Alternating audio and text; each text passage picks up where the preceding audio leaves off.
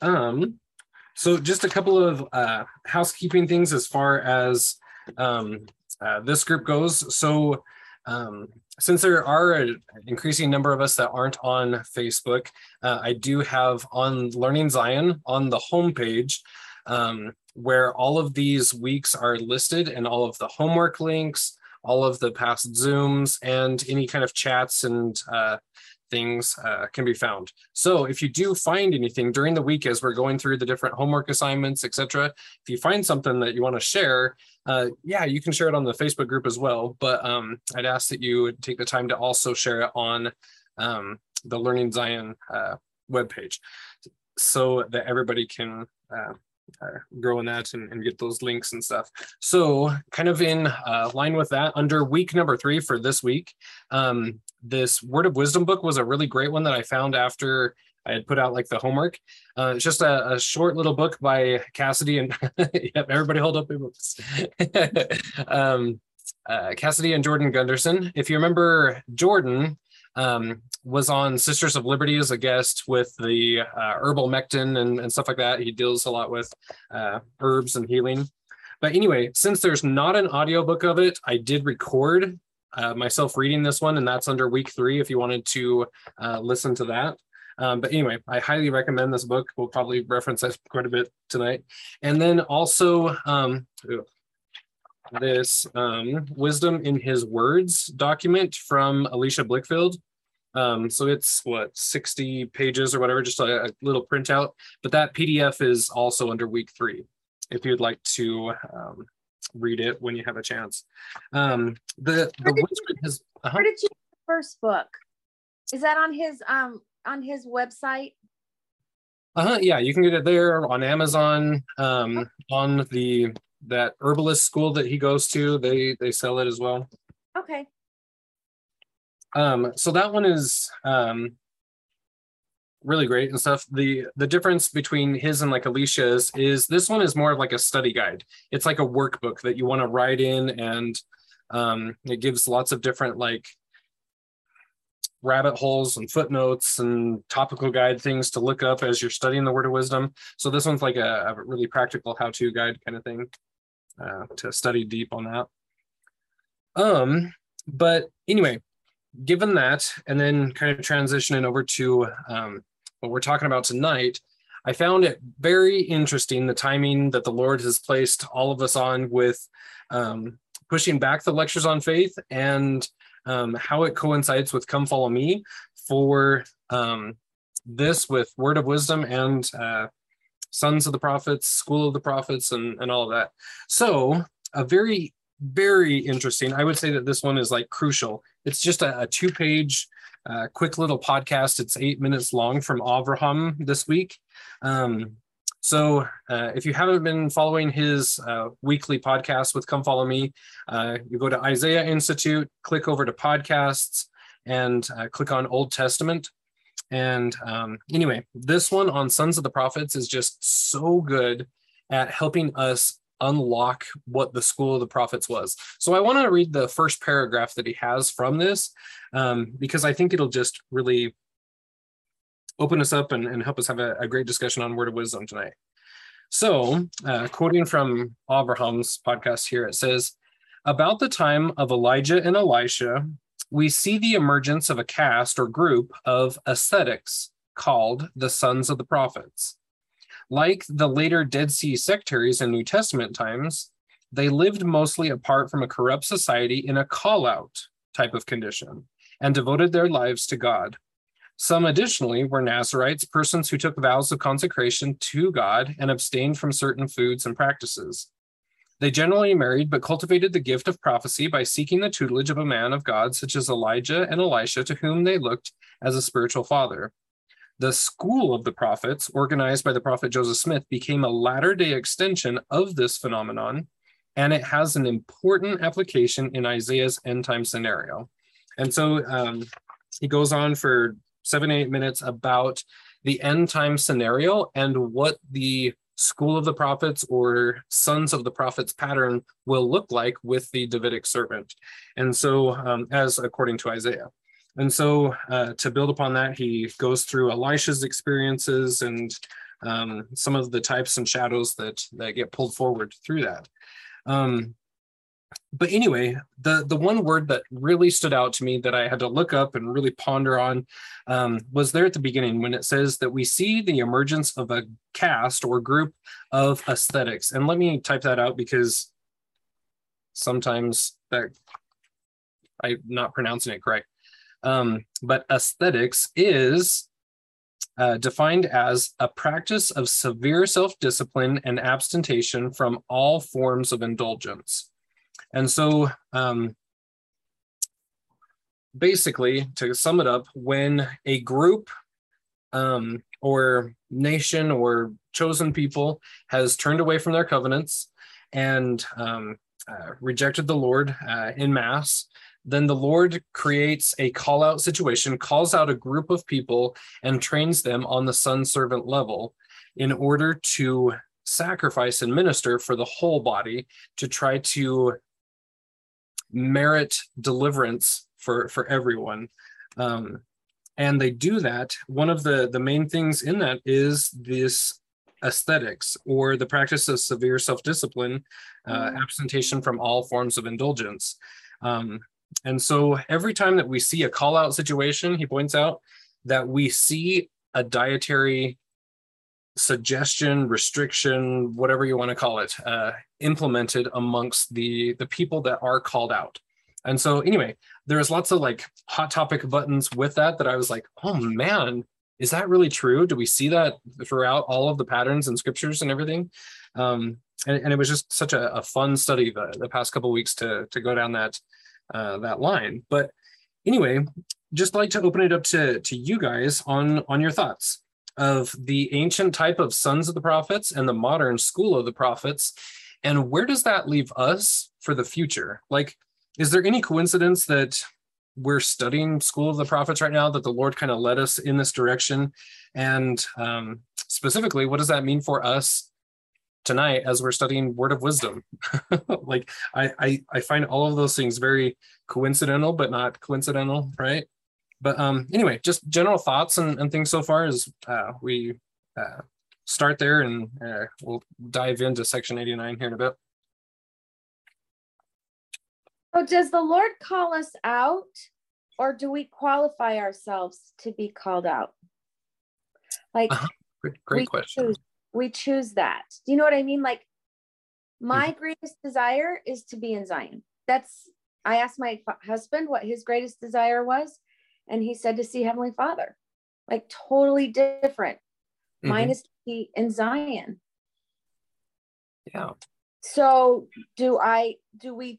it kind of goes along with many are called, but few are chosen. And why are they not chosen? I don't think the Lord chooses us. I think we choose what we want by what we focus on.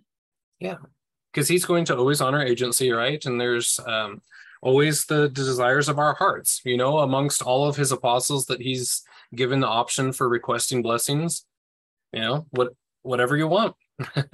When you merit that level of blessedness, you get the desires of your hearts. And so like my nephew came to my mom one day or whatever, and he's like, are there motorbikes in heaven? Because I don't think it's going to be heaven without motorbikes. well, what's the desire of your heart?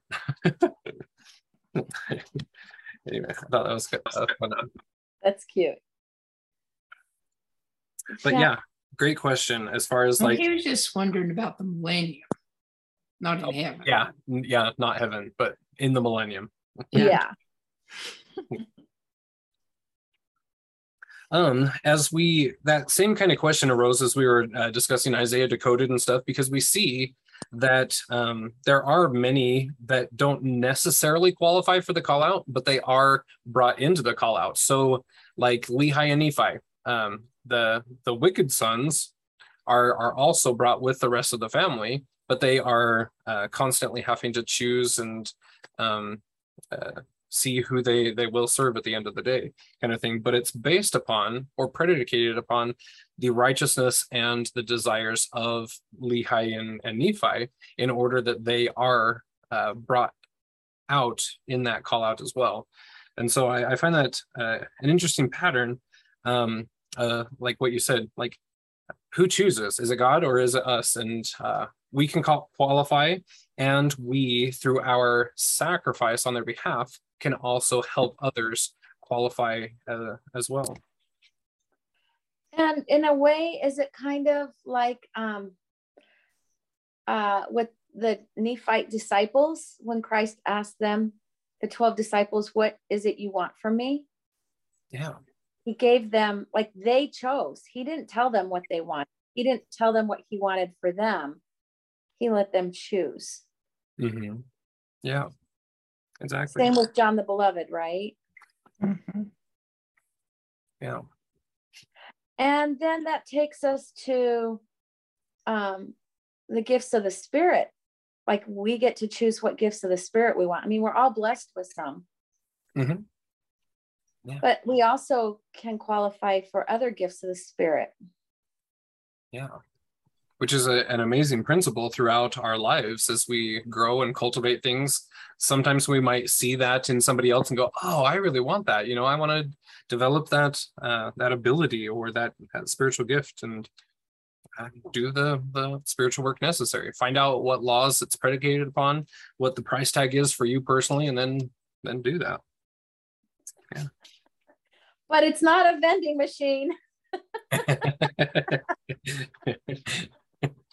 Yep, but there's always that. Sometimes you do the work for one and you get a totally different. No, that's not true.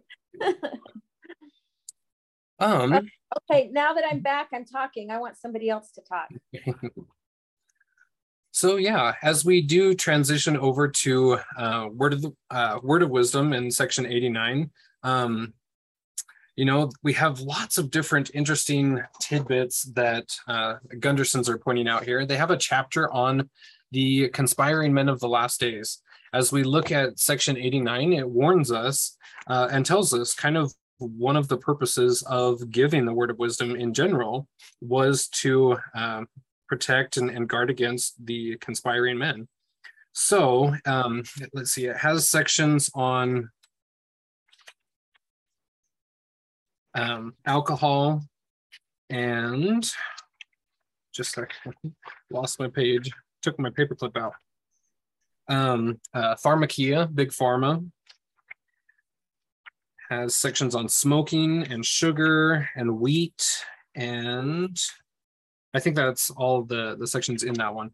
But just all of the ways that our modern advances in technology have started really conspiring against us in order to dumb us down or to inhibit our connection with God.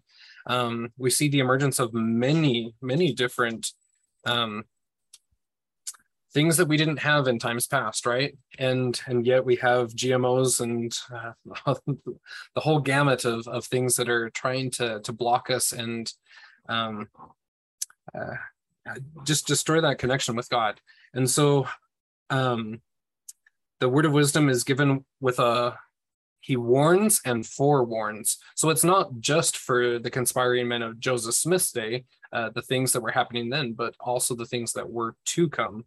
And I think that that's kind of like a big part of why not every single little thing is listed in the Word of Wisdom, right? Because as it modifies through the years, the most recent one, we clarify vaping and e-pens and opioids, etc. Because things have shifted and evolved since Joseph's day. But do you guys agree on conspiring men of the last days? How have we seen that play out in our generation? And do you think it's going to even work further? What's the end game? What's the culmination of that conspiring?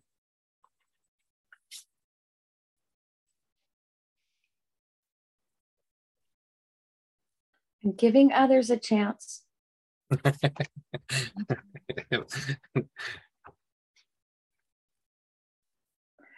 I just remember back in the early 2000s, like 2002, 2003, and I just wanted to understand the Word of Wisdom. And of course, this was before the internet.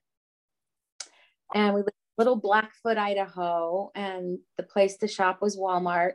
And I just remember walking in one day, and I walked through the produce section, and then I just stopped and I just looked around, and I was like, everything is plastic.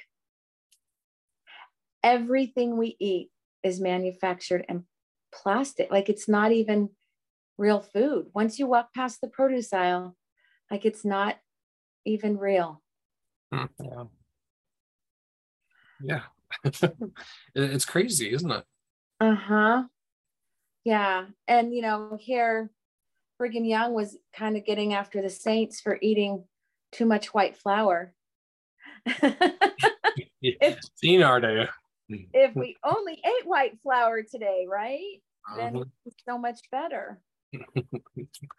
Yeah, Kathy says, don't even get me started. Yeah. I want to get you started. That's what I want to hear, Kathy, because I don't want to talk. Yeah. So, like, honestly, a lot of this word of wisdom talk was kind of prompted by Anthony Sweat's class at Education Week a few years back, where he kind of went through the early school of the prophets and things, and I just remember taking notes. I can't find those notes for the life of me. I have scoured my house up and down, but I know I will find them one day. It's in an orange notebook somewhere. But anyway, he talked about the real meanings behind lots of the different aspects of the word of wisdom, because we don't consume alcohol, but what does it say about the good parts of alcohol in the word of wisdom? That it's for the washing of our bodies, and like, we'd never talk about that when we're talking about School of the Prophets or any of it. It's interesting the parts that we choose to focus on when we do. So I would like to read this quote from, let's see, this is from Oliver Cowdery's sketchbook. And just a second, let me pop back up to it. It says that the word of wisdom mentions that strong drinks were for the washing of the body. The saints did not have denatured alcohol. We use denatured alcohol today to clean wounds or to get an especially good cleanse. We read of the meeting in 1836 in which Oliver Cowdery records, met in the evening with Brother Joseph Smith Jr. at his house in company with Brother John Correll, and after pure water was prepared, called upon the Lord and proceeded to wash each other's bodies and bathe the same with whiskey, perfumed with cinnamon. This we did that we might be clean before the Lord of the Sabbath, confessing our sins and covenanting to be faithful to God. While performing this washing unto the Lord with solemnity, our minds were filled with many reflections upon the propriety of the same, and how the priests anciently used to wash always before ministering before the Lord. Because they did not have denatured alcohol, they added cinnamon to change the smell. And then another quote, that's why I was trying to find my notebook, because I know that I wrote this one down differently. But another person said that even before they could be admitted, before the salutation, before they were even in there, they had to go through a daily cleansing process at home before they even arrived there, and they would bathe in alcohol. And many of the participants said that as the alcohol was drying off of the skin, it felt like their sins were actually being lifted out of their bodies, and that it was a very rejuvenating experience. I've talked to a couple of different nurses that said when they have problems with babies, right, and their temperature is too high, they bathe them in alcohol to bring that body temperature down really quickly. And so I think that there's a lot to the actual alcohol and bathing. It's not for our consumption, but it's for the washing of our bodies. And I found that just such an interesting principle, and apply that on down the line through all of the different things mentioned in the word of wisdom, that there are the restrictions, but there's also the opposite. What is it good for, and how do we use it for that?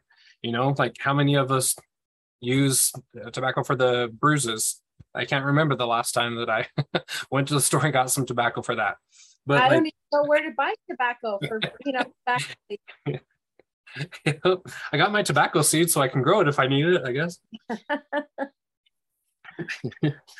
But anyway, there's just a lot to it. And that's where my brain was focused when I was kind of thinking, oh, we really should talk about the word of wisdom and some of its implications for us in the last days.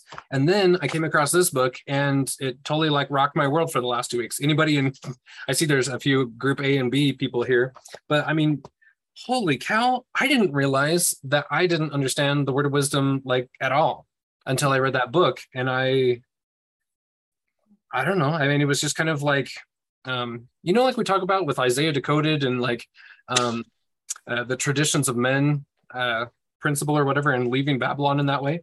That's how I felt when I was reading this book on word of wisdom. I was like, oh my gosh, I've lied to myself about the word of wisdom for far too long. And I need to like put away that kind of stuff and live a higher law, because there's so much privilege and powers that we can access when this is lived properly. And not to be offensive or anything, they tiptoe around that as well, as far as the meat issue, because I mean that's the thing that we always go to, right?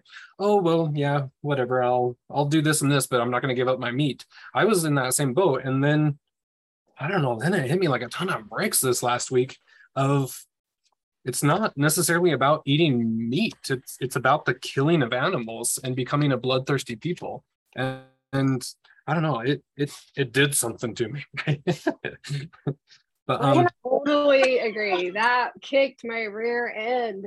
It has been a week of like adjusting. I don't really feel like I'm a big meat eater. Yeah. But then when you really start looking at it, like, what will I put on my sandwich? Like, and I love a good hamburger, but I'm not like usually if I have chicken, I kind of nibble at it, but I'm not like huge on meat. I've kind of gotten away from it as I've gotten older. And I think it's because I've been prepared to do this. Like, It totally resonated with me because I lived in Wyoming where all my friends were ranchers. Yeah. And like they can't even stand the thought of eating chicken. Like you only eat beef if you're a real person. Like if you're a real man or a real human, you eat chicken, you eat beef. Yep. But some of them treated their cattle really good, but some of them didn't treat their cattle very good. Yeah. And that always bothered me. And of course, the slaughter time always really bothered me. But I thought that was just like, oh, well, that they gave their life for us, that's their duty and that's what they're doing for us. But then I also, if you read the Foreign Nations and the energy of killing, like, like it's so twisted the way we think. And so it all comes together better. And I really feel like I've been prepared to make this step before I even knew I was being prepared, because it's bothered me for a while, and like, and like, it's so silly. I have 10 chickens and I have a really nice chicken pen. Okay, I have everything I need. They have food, they have water. Well, every day I let them out in my yard, and I could have this beautiful yard. But I can't, I just let these chickens run around because I know it makes them happy. And my husband's like, he doesn't care, but he's always like, the chickens are digging holes in the grass. And I'm like, I guess I care more about the chickens than I care about having a pretty yard, but I can't, like, they're spirits. And I feel that they're spirits. And yet I was eating chicken. So it's like, I'm kind of fooling myself. Like you eat chickens, but you also let them ruin your yard. Like that doesn't really make sense. And so like, and I've just like looked at it all week going and like, oh, so many things were double standard. So many things I've done were kind of hypocritic. Like my dogs. Okay. I have dog food, but I make them a scrambled egg every day. because they're spirits and they know, they can tell if I love them or not. And I have time to make them an egg, and I have tons of eggs because I have chickens. So anyway, like, just like, and then it's like, oh God, my gosh, you guys, this is crazy. So I have to talk softer. Just a second. So this week, I gotta switch off of my earphones. How do I do that? I think just by like putting them back in the case or something. Yeah. This week, Let's see. I can kind of hear you. No, I can't hear you now. hold on, sorry.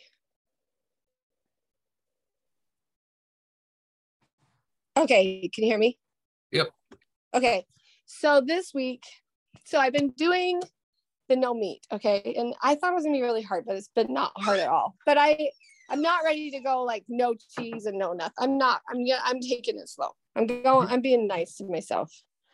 So I'm going really slow, and I've just been like, after like reading all this, I've just been like, Heavenly Father, I'm just gonna give all this to you, and just, you know, tell me, you just do my life, and if you'll stay with me, I can do it if you'll stay with me. Whatever you bring, you know, whatever you want me to eat or whatever, you just tell me, because this has been, those chapters blew me away, Cameron. Anyway, so I have to tell you what happened, and you guys are gonna think I'm nutso, but I'm driving up the street, like not far from my house, and I'm driving, and I see somebody walking on the sidewalk, and I didn't make a conscious choice to pull over, but I pulled over, and there's a girl walking, and she has all of her stuff, and I was like, oh, I guess I love to give people rides when it's hot, like it's 110 here. Yeah. So I was like, do you want a ride? And she's like, no, I'm just going up to the post office, or up to the gas station. And she's homeless. And I'm like, oh, she's homeless. Okay. So I'm like, get in, even a block is like, that's, you know, nice, even if it's a block, because it's so hot. Well, so I was like, where are you going? And she says, I don't really know. I'm just going to get a drink, and then I'm going to find a park so I can lay under a tree. And so I'm like, oh, okay. Well, I have to get fuel, so I'll take you to the gas station, and then I'll take you to the park. Well, so we do that, and I start driving around trying to find a park. And the more I drive around, the more I'm like, if you do it unto one of the least of these, my brethren, you're doing it unto me. And I'm like, I freaking have Jesus in the car. Like, I can't, how at 110 degrees, how do you take someone to a park to sleep for like, so I'm like, what do I do? So I drive around forever. I'm like, I just can't do this. She's a person. This is a person. Like, I let my chickens ruin my yard, but I'll let a person be so hot under a tree, and then she sleeps in whatever public bathroom she can find. And I'm just like, I can't do this. I was like, but you don't take homeless people to your house. What do I do? So I'm praying as I'm driving around, and I'm like, okay, well, this park has a water park there, so maybe that would be a good place. But then I'm like, I don't, and then I'm like crying while I'm driving her. I'm like, Heavenly Father, I don't know what to do. Like, I'm trying to serve you, but, and then I was just like, is this safe to bring her home? And I'm muscle testing, and I'm praying, and I'm like, she's fine, just take her home. And I'm like, so I text my husband, I have a homeless person in my car. Do you mind if I bring her home? And my husband's like, well, is she safe? I'm like, she seems harmless. She seems completely harmless. She just seems really sweet. She just, I think she just had kind of a mental breakdown or something. Mm-hmm. She's just the sweetest little black lady. She's just cute. Anyway, so I'm like, I take her around the back side of my house, and I have a bedroom and a bathroom and a refrigerator right there. I'm like, you may use this part of the house, like this, because I don't know you and I don't want you to be out in the heat. So you can have this place. And she's like, thank you. And I turned on the air and she laid down and she was asleep for 24 hours. She never got up. Wow. Well, I did put some food in the fridge and it was gone when she woke up. I checked the fridge and she did get up and eat. But she's been here for 3 days. I was going to ask, I was like, I wonder how long this lady's been there. And it's been totally fine. And I know this can't last forever. But on the other hand, I'm just like, it's really hard when you are softened. At what point do you throw them back out in the heat? Like, it's really hard. And like, I have plenty of room. She keeps looking at me going, you have a lot of food. My whole freaking basement is just chock full of food. Yeah. She's probably like, bank, I hit the lottery here. But like, and she's just the sweetest. Oh, I didn't know I didn't have my thing on. Anyway, she's just like the sweetest thing. So I don't know how this story is going to end. And I just wonder if one day I'll just wake up and she won't be here. But then there's been moments that I'm like, are you really a person? Because she's like a little bit angelic. Like she's a little bit like, I don't know. She just says things that I'm like, I know what you're saying is true. Like I don't know. It's really strange, but had it been a year ago, before, I still would have had a hard time maybe dropping her off, but I would have thought, well, I can't have just anybody in my house. Mm-hmm. But I don't know if this is really a good thing or bad thing. so like, you're gonna have to check in with me later. Yeah, good thing Libby's here. Libby's not here. I only have my daughter here, and Rick won't be home for 2 weeks. So. And I said to him, I'm so sorry, I don't know what to do. And he's like, I think it's great. It's fine. As long as you feel safe, it's great. And I was like, oh dear. What is the Lord making out of me? I'm not sure. But anyway, it's just like loving. If you love animals and you stop that, what did he call it? The kill to live, or what was it? Murder to get gain. It's softening like other parts of me in a week.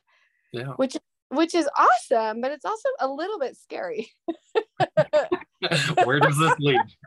It's like, it's kind of taken off the edges. Uh-huh. But I don't know. It's just really something, like, I feel a different part of my heart that I haven't felt for a long time. Like, I've been working up to this.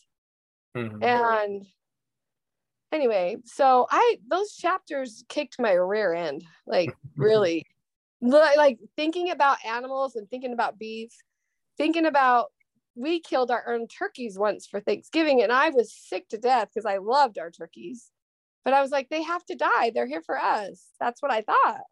Mm-hmm. That's really what I thought. I mean, we named him Pilgrim and something else, and then anyway, but I do think it's a holier way. I really do think it's holier. The more I read and the more I'm doing it, the more I feel it's part of sanctification. I really honestly do. I agree. It's like kind of putting me in alignment with what I really believe. And then it's softening parts of me that I didn't even know that needed softening. Yeah. So anyway. I love that. So yeah, when you mentioned there, the Murder to Get Gain, so there's this book, but there's also Todd McLaughlin's newest video with Sisters of Liberty, where he talks about the law of consecration and the murder to get gain entropy principle. They're kind of like companion things to go together. Anyway, just throwing that reference out there. Watched it 5 times last week. So good. Oh my goodness. Yeah. All right, let's go with Leslie. That was so good, Kathy. It's like we could just close the meeting now. Mm. I wanted to share, is this backwards or is this It's forward? It's okay. Okay.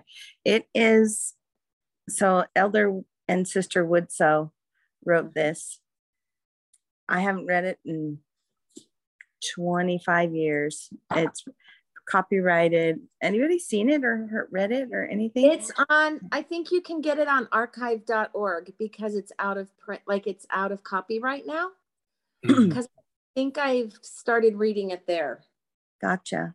1937. And Copyright. I pulled that off my shelf because I had, as we've been studying all this, I know that he does talk about using eggs and dairy, like eggs and cheese, but the eggs and cheese of 1937 are so different than I think anyway. So anyway, I just amen. You're such a testimony, Kathy. I'm like, Well, I think probably most of my family is going to think I'm mentally ill. Like they really. That's fine. Plus, my mother-in-law is coming like in a week, and I'm supposed to take care of her for 2.5 weeks. And Rick goes, "If she's here when my mom gets here, my mom's gonna freak out." And I go, "I don't really care. I don't care. I just don't know where do you draw a line? Like, you let chickens dig up your yard, but you make somebody sleep in 110-degree weather. I can't decipher now what is what. I'm like, it's a little bit messed with my brain. Yeah. And so just like going with the Lord and like taking one step at a time, like, Yeah. all right. Like it.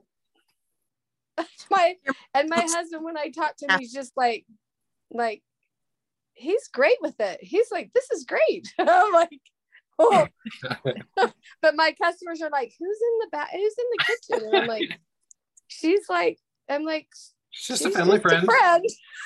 Yeah. She's gonna live here from now on. It's fine. But she's wearing a swimming suit. Like, she doesn't have a lot of clothes, and she doesn't want my clothes. So it's just like, it's just different. But she's just the sweetest thing ever. She's so sweet. Anyway, I don't know. There might be a whole nother story next week. I don't know. Stay tuned for part 2. Yeah. You can tell her, you're my Jesus. You're not supposed to be wearing that. I'm just blaming all of it on Cameron. I just want to second what Kathy said as far as eating. I haven't taken a homeless person in my house yet, but I started noticing the older I got, the less I wanted meat. And I told my husband that, and he was like, no, we have to have meat. I have to have meat. If I don't have meat, I don't get full. And I'm like, okay. So our son that's 24 left on his mission 2 weeks after he graduated high school. So he was barely 18. So what is that, like 6 years ago? And when we drove him from South Texas, it was a 3-day drive to his graduation and then to the MTC. We read a book called How Not to Die by, I can't remember his name right now. It'll come to me in a little bit. I think that's the Dr. Greger's book. Anyway, the first half of the book was how to eat, and it's whole food, plant-based. And the second half of the book is how to cure disease. It was so cited, and we knew how to cure diabetes and then heart disease. And then my husband, I'm like, we don't need to read anymore because we know what the answer is. So my husband said, we need to start eating this way. So we've actually been doing it 6.5 years now. And that's the thing, like I started it for my own health. We didn't really have any health problems, but we didn't want to get any, and we're not on any medication. My husband's 61, and we're not on any medications. Like, we don't have high blood pressure, like nothing. We don't even take Tylenol. So that was why we started it. But I'm like you, Kathy, like I would walk, if I needed to, through the dairy aisle like sometimes I wanted refrigerated almond milk or whatever. And there's the eggs and the stacks and stacks and stacks of eggs. And my heart just like, it just broke my heart. Even just the eggs, it wasn't even killing. It was like, I know how these chickens live. And free range chickens are not what we imagine, like your chickens running through somebody's grass. That's not a free range. That is not what they define free range chicken as. It just means they're not in cages. They have about this much room, and they're on top of each other and pecking at each other and killing each other. And I can't even imagine living that way. And I never go in the meat department ever. My heart just aches. And I've thought about getting chickens because I'm like, that's different. If I raise my chickens, then that's different. And if I raise, like we had a goat and we drank goat's milk for a while. That was in the early 2000s. If I had a cow, I don't want a cow because I've never drunk milk, and I would never drink or use that much milk for butter. But that's different, I think, than how it's all commercially produced now. That's what I think.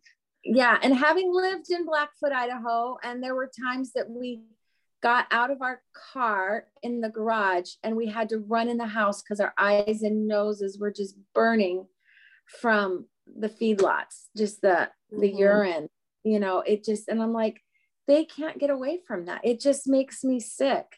And if you want to know how to make a sandwich, what to put on your sandwich, I have recipes because that's how we eat now. Tonight for dinner, I made lobster rolls. So I got hearts of palm and I roasted them with a little bit of Old Bay seasoning and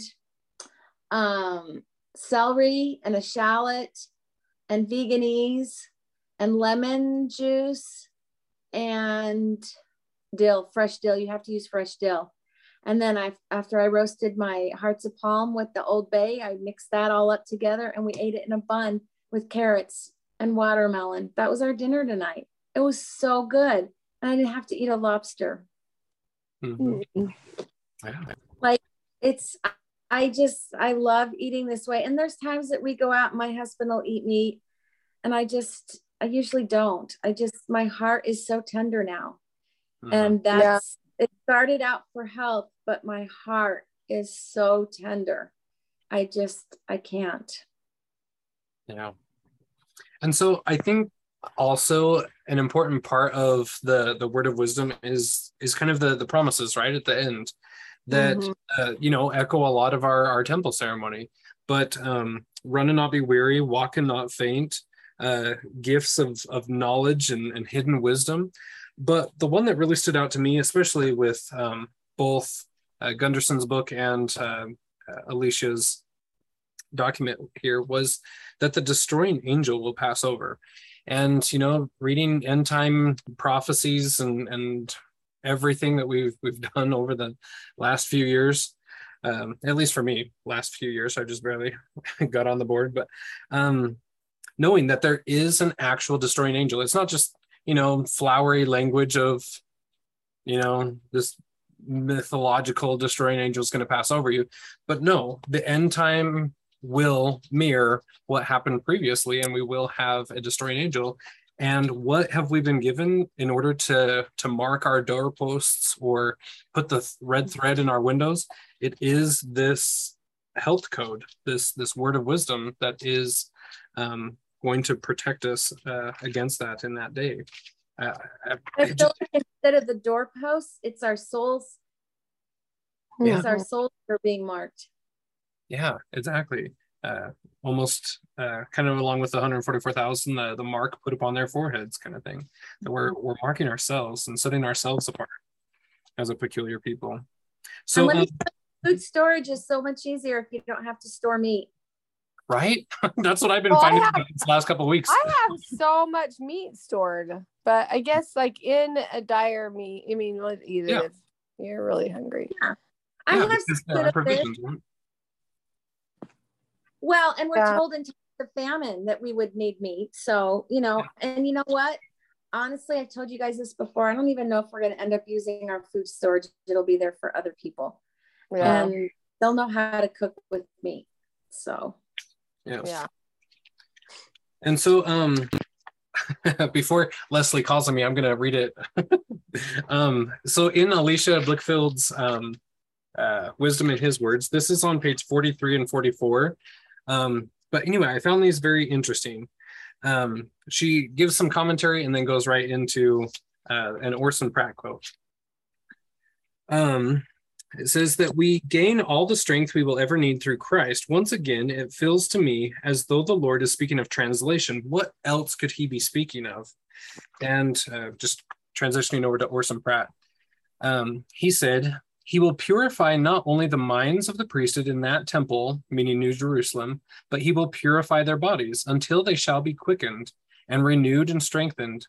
And they will be partially changed, not to immortality, but changed in part that they can be filled with the power of God, and they can stand in the presence of Jesus and behold his face in the midst of that temple. This will prepare them for further ministrations among the nations of the earth.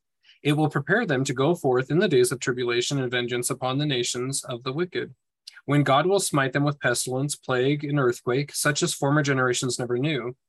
Then the servants of God will need to be armed with the power of God. They will need to have that sealing blessing pronounced upon their foreheads, that they can stand forth in the midst of these desolations and plagues and not be overcome by them.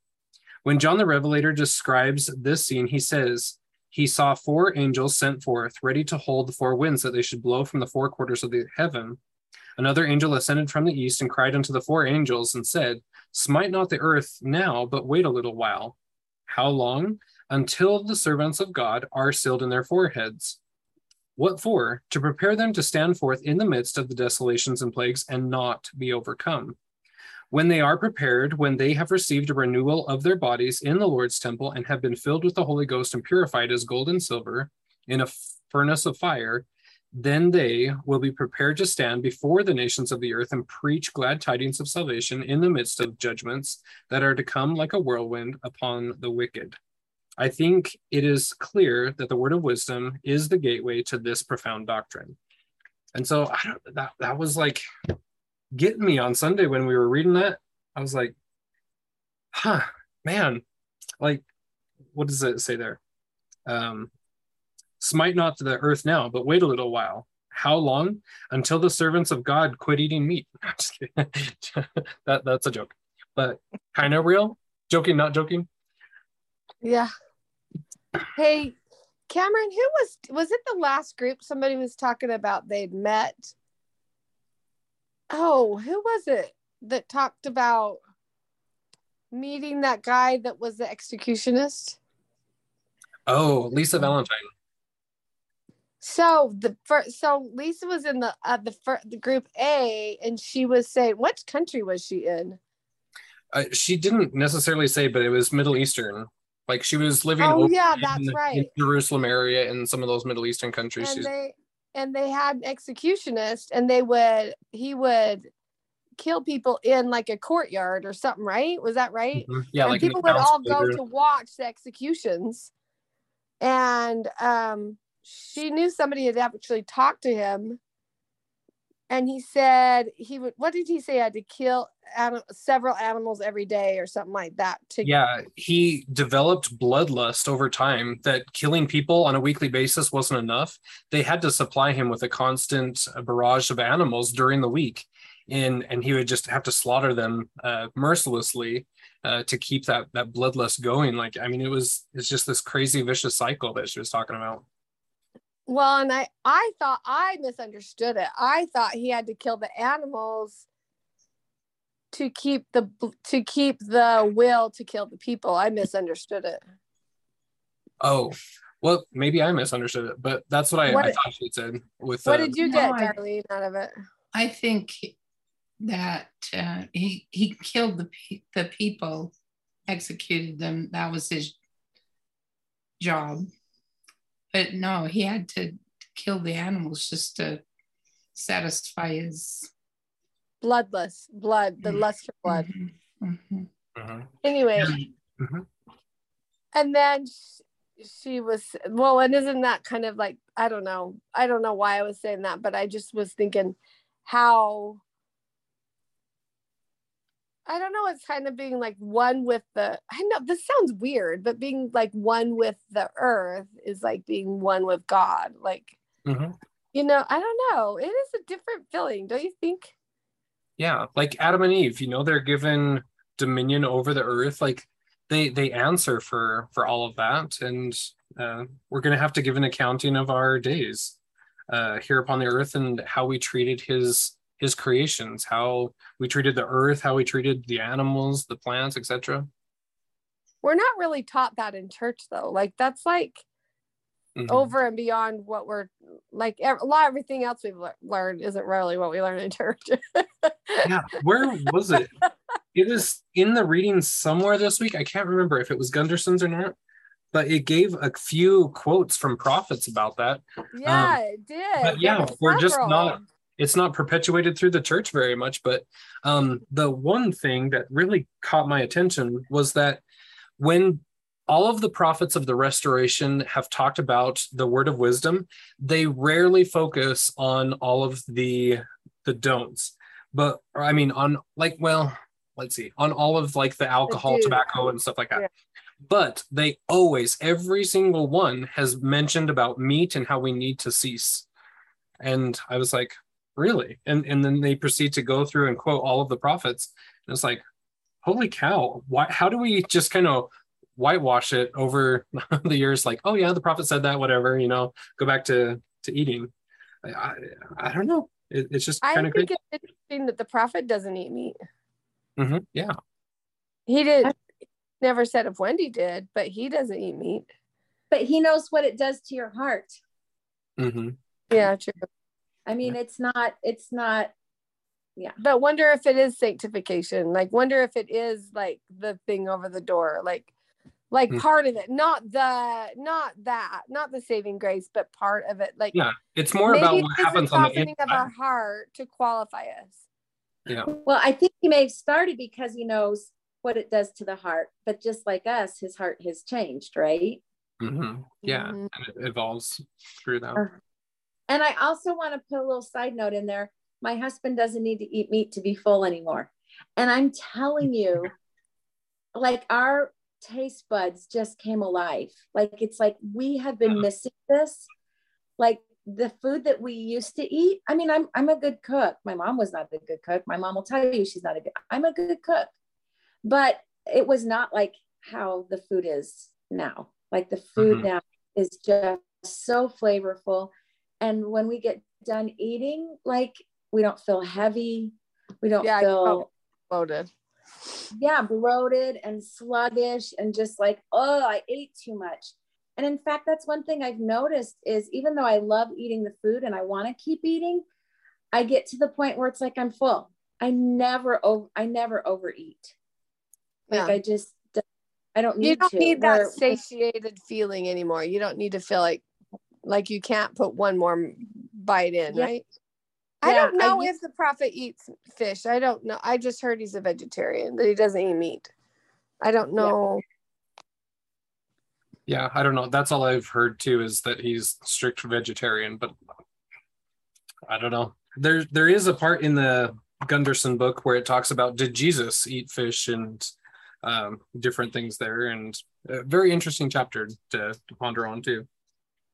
Also, it's interesting because a lot of people will bring up the scripture. I think it's also in D&C where it says that no man should deny anyone another man. Right. Yeah, but if you read it, I think it's more saying like you can't force your opinions on other people, which is why I don't know about eating whole food plant-based. And you can't point your finger at people and say you're not obeying the word, right? Because it's just a place where people have to get to on their own.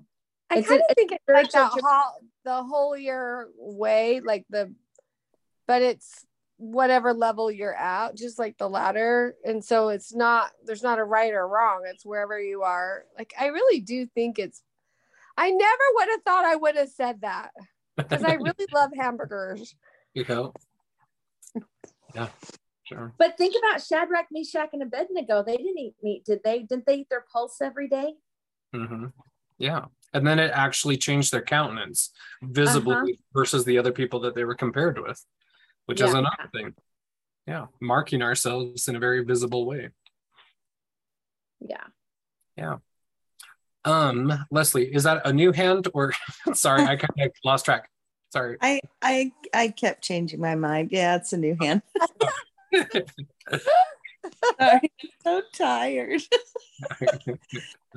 I'm completely in the dark, so you would see nothing. A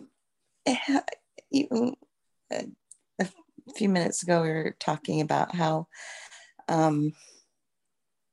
that we aren't taught this, but I think we are, because when the student's ready, the teacher appears, and then we start to see, and then we see the higher and holier way, and it becomes clear, it becomes obvious, and it isn't a checklist sort of thing. It's 100% a heart thing, and then that's when it sticks. That's when, because when you have to do something and you're fighting against what your heart wants to do, we know what happens. But when we want to, then we have that unity we're looking for with God in the temple, the atonement, the at one-ment. I think it includes all of God's creations, and I think we're intended to be at one with everything and everyone, and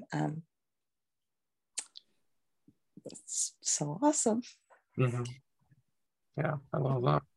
I wanted to say something too about, because we were talking about killing animals, and this has stuck with me. I read this article one time talking about war and how Christ is the Prince of Peace. And isn't that true with animals too?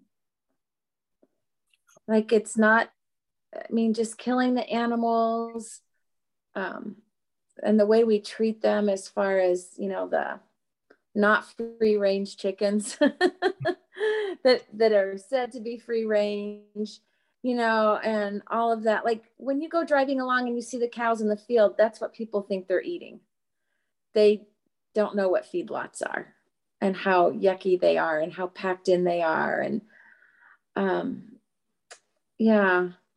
Christ is a Prince of Peace, not the angel of death, right? Yeah. Or abuse or whatever. Because I think those feedlots and the way those chickens are raised are just, it's abusive. Mm-hmm. Yeah. So yeah, it sounds like I'm not the only weird one that started reading this stuff this week going, oh my gosh, yep, it's time to turn it in leaf for at least reevaluate where like me and my mom are very different. She's a very cold turkey kind of person and stuff, and I'm like, but I just barely did a grocery haul on meat, and so I'm like, I don't want to waste anything, and so like I'll start it next week. I'm trying to do like 2 vegan meals and then one that's like kind of a cheater meal, and then I'll like rotate through it. Kathy's got a lady at her house that some food. You know what? No, I don't think she eats meat. She's totally like so much about nutrition. Oh yeah, she knows more than I know. Isn't that funny? Yeah. I was gonna crack a funny, but I'm not gonna. The other chapter I really liked about that book was the Faith to Heal, and I felt like that the whole time during the pandemic. And I'm not. This isn't supposed to be negative at all, and I don't care. I mean, not saying this to offend anyone or anything, but the whole time I was like, where's our faith? Why are we panicking? Where's our faith? We're taught to have faith. No one seems like they have faith. We're all like paranoid. Mm-hmm. Like, it was a perfect time to practice it. And I realized also that I'm not like high risk or anything. So I do understand that. But the whole time I was like, we're not acting what we teach. We're not practicing it. And so maybe it was a practice for whatever comes next. But I was like, I do believe, like, you know, if we have faith, we can be healed. And on the three things she said, faith, and then the right herbs, and then there was one other thing. What was it? And I can't remember what was the other thing. But it really resonated with me, and just like, I want to live that way. Not that I won't ever go to a doctor, but just like, I've always felt like there was natural ways to do a lot of things, because that's how my grandma taught me. But I love that. Just like, we need to get back to faith and practicing faith now on little things, so that when big things come, we already know, like, oh, I can totally do that. Like, Heavenly Father totally will do that for me, right? Yeah, exactly. So here's that quote. I had it marked or whatever. As soon as you said it, I was like, I gotta read it verbatim. So this is from the prophet Joseph Smith. In his journal, it reads, "I preached to a large congregation at the stand on the science and practice of medicine, desiring to persuade the saints to trust in God when sick, and not in the arm of flesh, and live by faith and not by medicine or poison. And when they were sick and had called for the elders to pray for them, and they were not healed, to use herbs and mild food." And so, and mild food. It was mild food. That was the third thing, right? Yeah. Faith, herbs, and mild food. Yeah.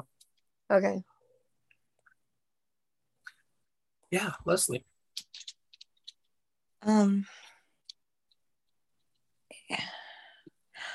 Two things.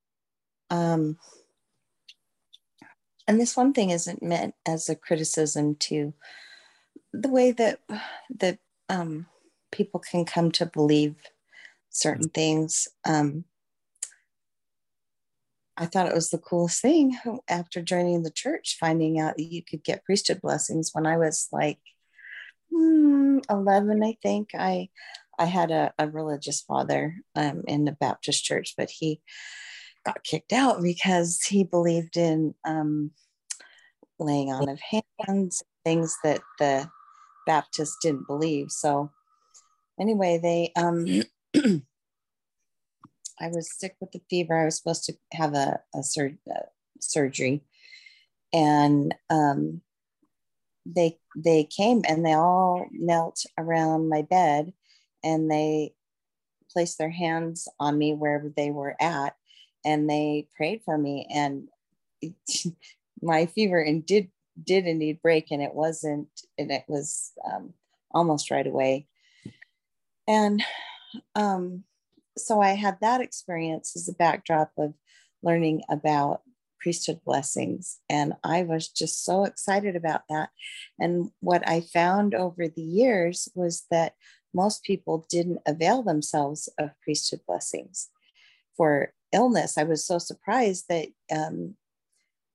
we had friends that we met up with in Hawaii one time, and we were planning on going out to dinner together, and the wife didn't come because she ended up getting really sick. And I said to my husband, should we go back so you can have, does she had a blessing yet? And he said, no, we don't. The husband said, we don't do blessings unless somebody's on their deathbed type of thing. I'm like, wow.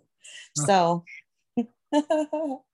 I may have overused my husband's priesthood. I don't know, but he didn't think so, and I didn't think so. So it was good. But so that was the first thing. And then the second thing was, does anybody else ever go to sleep listening to Visions of Glory? I wasn't expecting that all the time, but I do. And I go to The Journey Begins. This is where I start. And so he talks about where the man has diabetes and he brought months worth of insulin, and then he ran out and he was dying. And then he realized that Christ is the one who keeps him alive, not the medicine. And so he repented of having thought that he had to have the medicine in order to stay alive, and then he was fine from that point forward. And I thought, okay. And he had already received priesthood blessings, and they didn't work, and he was a faithful man. It's just sometimes we get in our head things that are not that aren't the ultimate blessing for us. So I've heard that one many times, and I'm trying to apply it better and better. So yeah, that's a very interesting principle, you know. And in that part of the chapter where it talks about big pharma, pharmakia, and yeah,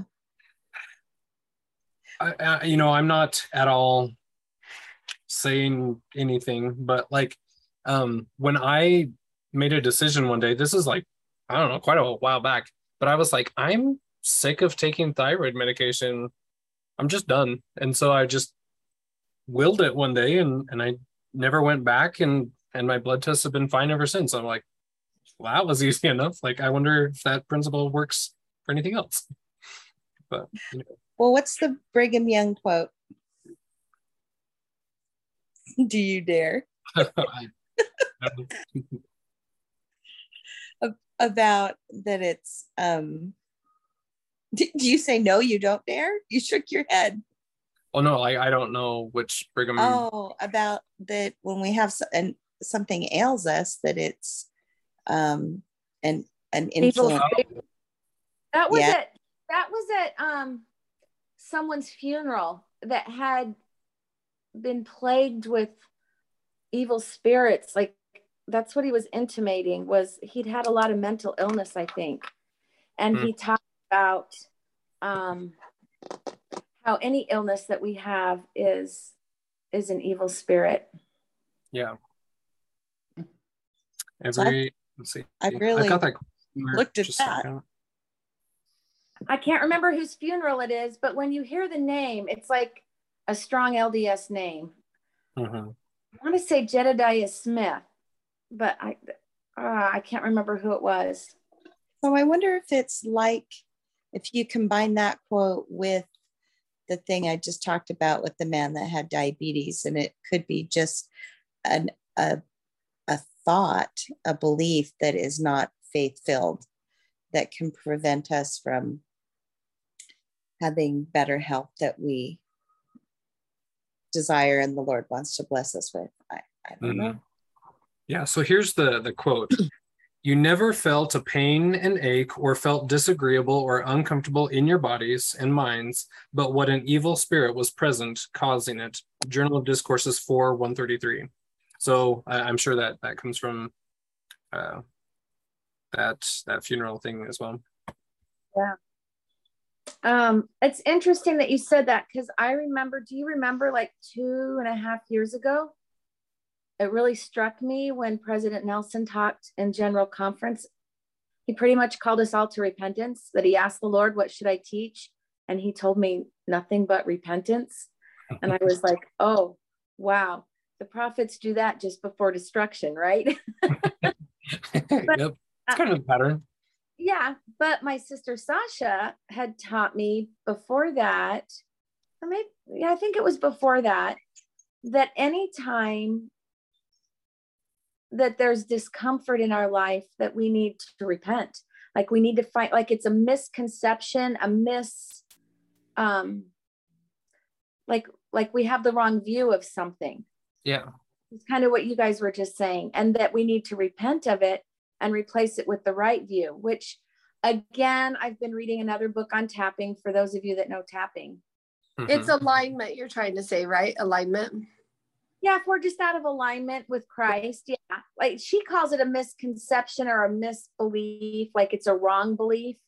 But like tradition of men or precept or something like that that's been handed down. Yeah, or just like, you know, like Kurt, I need my husband, I need to have meat or I'm not full. But now that he's changed his belief and he's eating differently, he's full. That was just a misconception or a wrong belief, right? It, like a tradition of man, I guess. Yeah. So, and she says that we always just have to repent, even if it's just not something that we're doing. It's just we're just out of alignment. It's a wrong belief. Mhm. Anyways, and for those of you that know tapping, I've been reading another book about it, and I learned about it like 10 years ago. Yeah. And I've done it off and on, but I'm like, I think there's something with just tapping and putting in different belief systems that put us more in alignment with Christ. Mhm. Yeah. Wonder if that is a false tradition of our fathers that we have to have meat. Probably. Yeah, because our body doesn't need, if you even look, that's one of the things my husband's done a lot of research, being the scientist that he is. Like Americans get way more protein than we need. And people say, well, where do you get your protein? And he goes, plants, just like the cows. Yep. And so anyways, we're eating the protein that they got from the grass and the alfalfa. And anyway, I think it is just a misbelief and that we've been taught wrong. And then, wow, aren't we amazing? Satan teaches us wrong, and then we export it to the rest of the world. Yeah, we share it on Facebook, and that has to be true. Well, and we export McDonald's, and we export Burger King, and we've exported it everywhere. What do they call it? The SAD diet, the standard American diet, to make everyone unhealthy. So anyway. It's crazy. I just know that when I did do like Atkins or like a all protein diet, like I never felt so sick in my life as eating. That did not align with me. I did not feel good, and I felt so heavy and bloated and yucky. And they're all like, well, people would just say, oh, your body just has to get used to it. I'm like, well, this is just a terrible feeling, and it feels the opposite of what this feels like. This feels light, and I don't feel like I'm missing anything.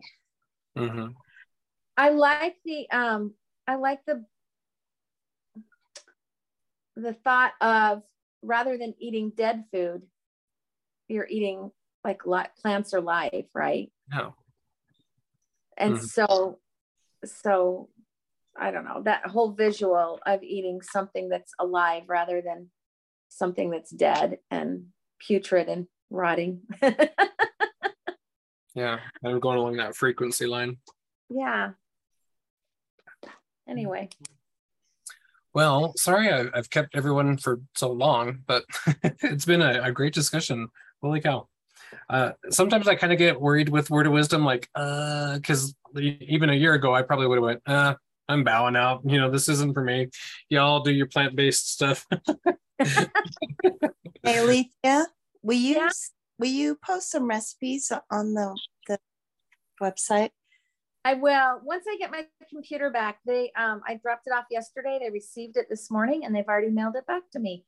So as soon as I receive it, I'm struggling using my phone, but that's got all my documents on it. And you're welcome. And I'll give you some good resources for websites if you want one now. Rainbow Plant Life. I really, really like her. Sometimes she talks about her politics, and I really, really don't like her politics, but her food's amazing. And I'm trying to think. Anyways, that's one that I just love, is Rainbow Plant Life. There's some other ones, but you can look at that, and it's Rainbow Plant Life. You can look that up, or rainbowplantlife.com. That'll bring it up. So if you want to start looking. And then there was something else. Oh, so I have a food storage document, and my computer died. She glows. I love her, and I have her cookbook. Anyways, but I saved it, I think, on the cloud, and so I'll look. But I did a lot of food storage recipes without meat, so I can share that. It's a big document, like 70 pages. So yeah, I can share with you. And some of it does have like milk. You know, I've got powdered milk. I have tons of powdered milk, but we don't even really use oil. I've stored some coconut oil because it lasts longer than regular oil, but you don't even need to saute with oil. I saute most of the time without oil. So anyway, I will share with you. Yeah, that'd be awesome. Yeah.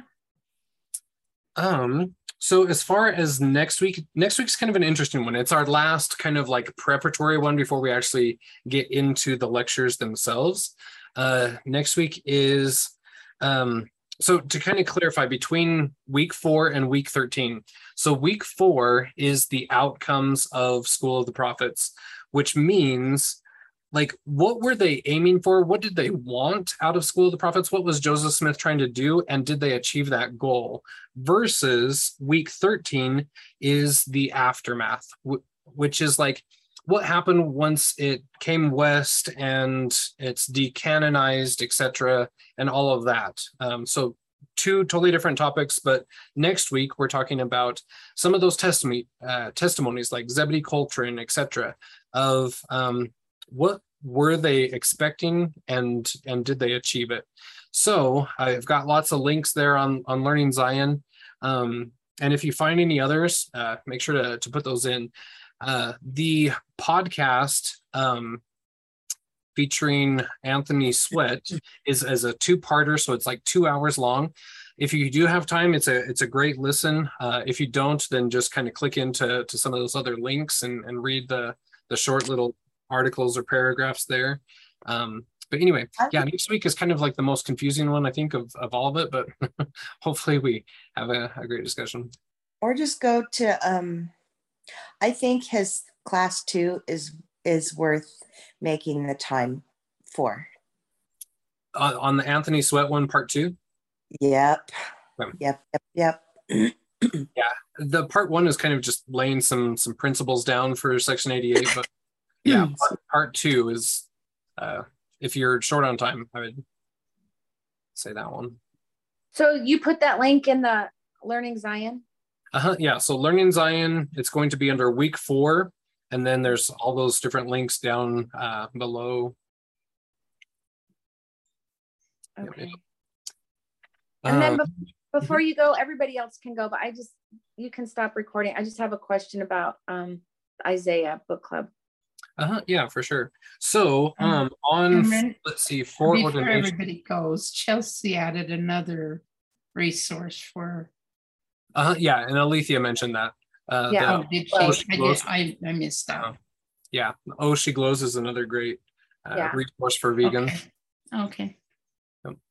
So yeah, we'll stop the recording, but then let me find the chapter homework for ordinations this Saturday, and then whatever your question is on Isaiah. Let me stop.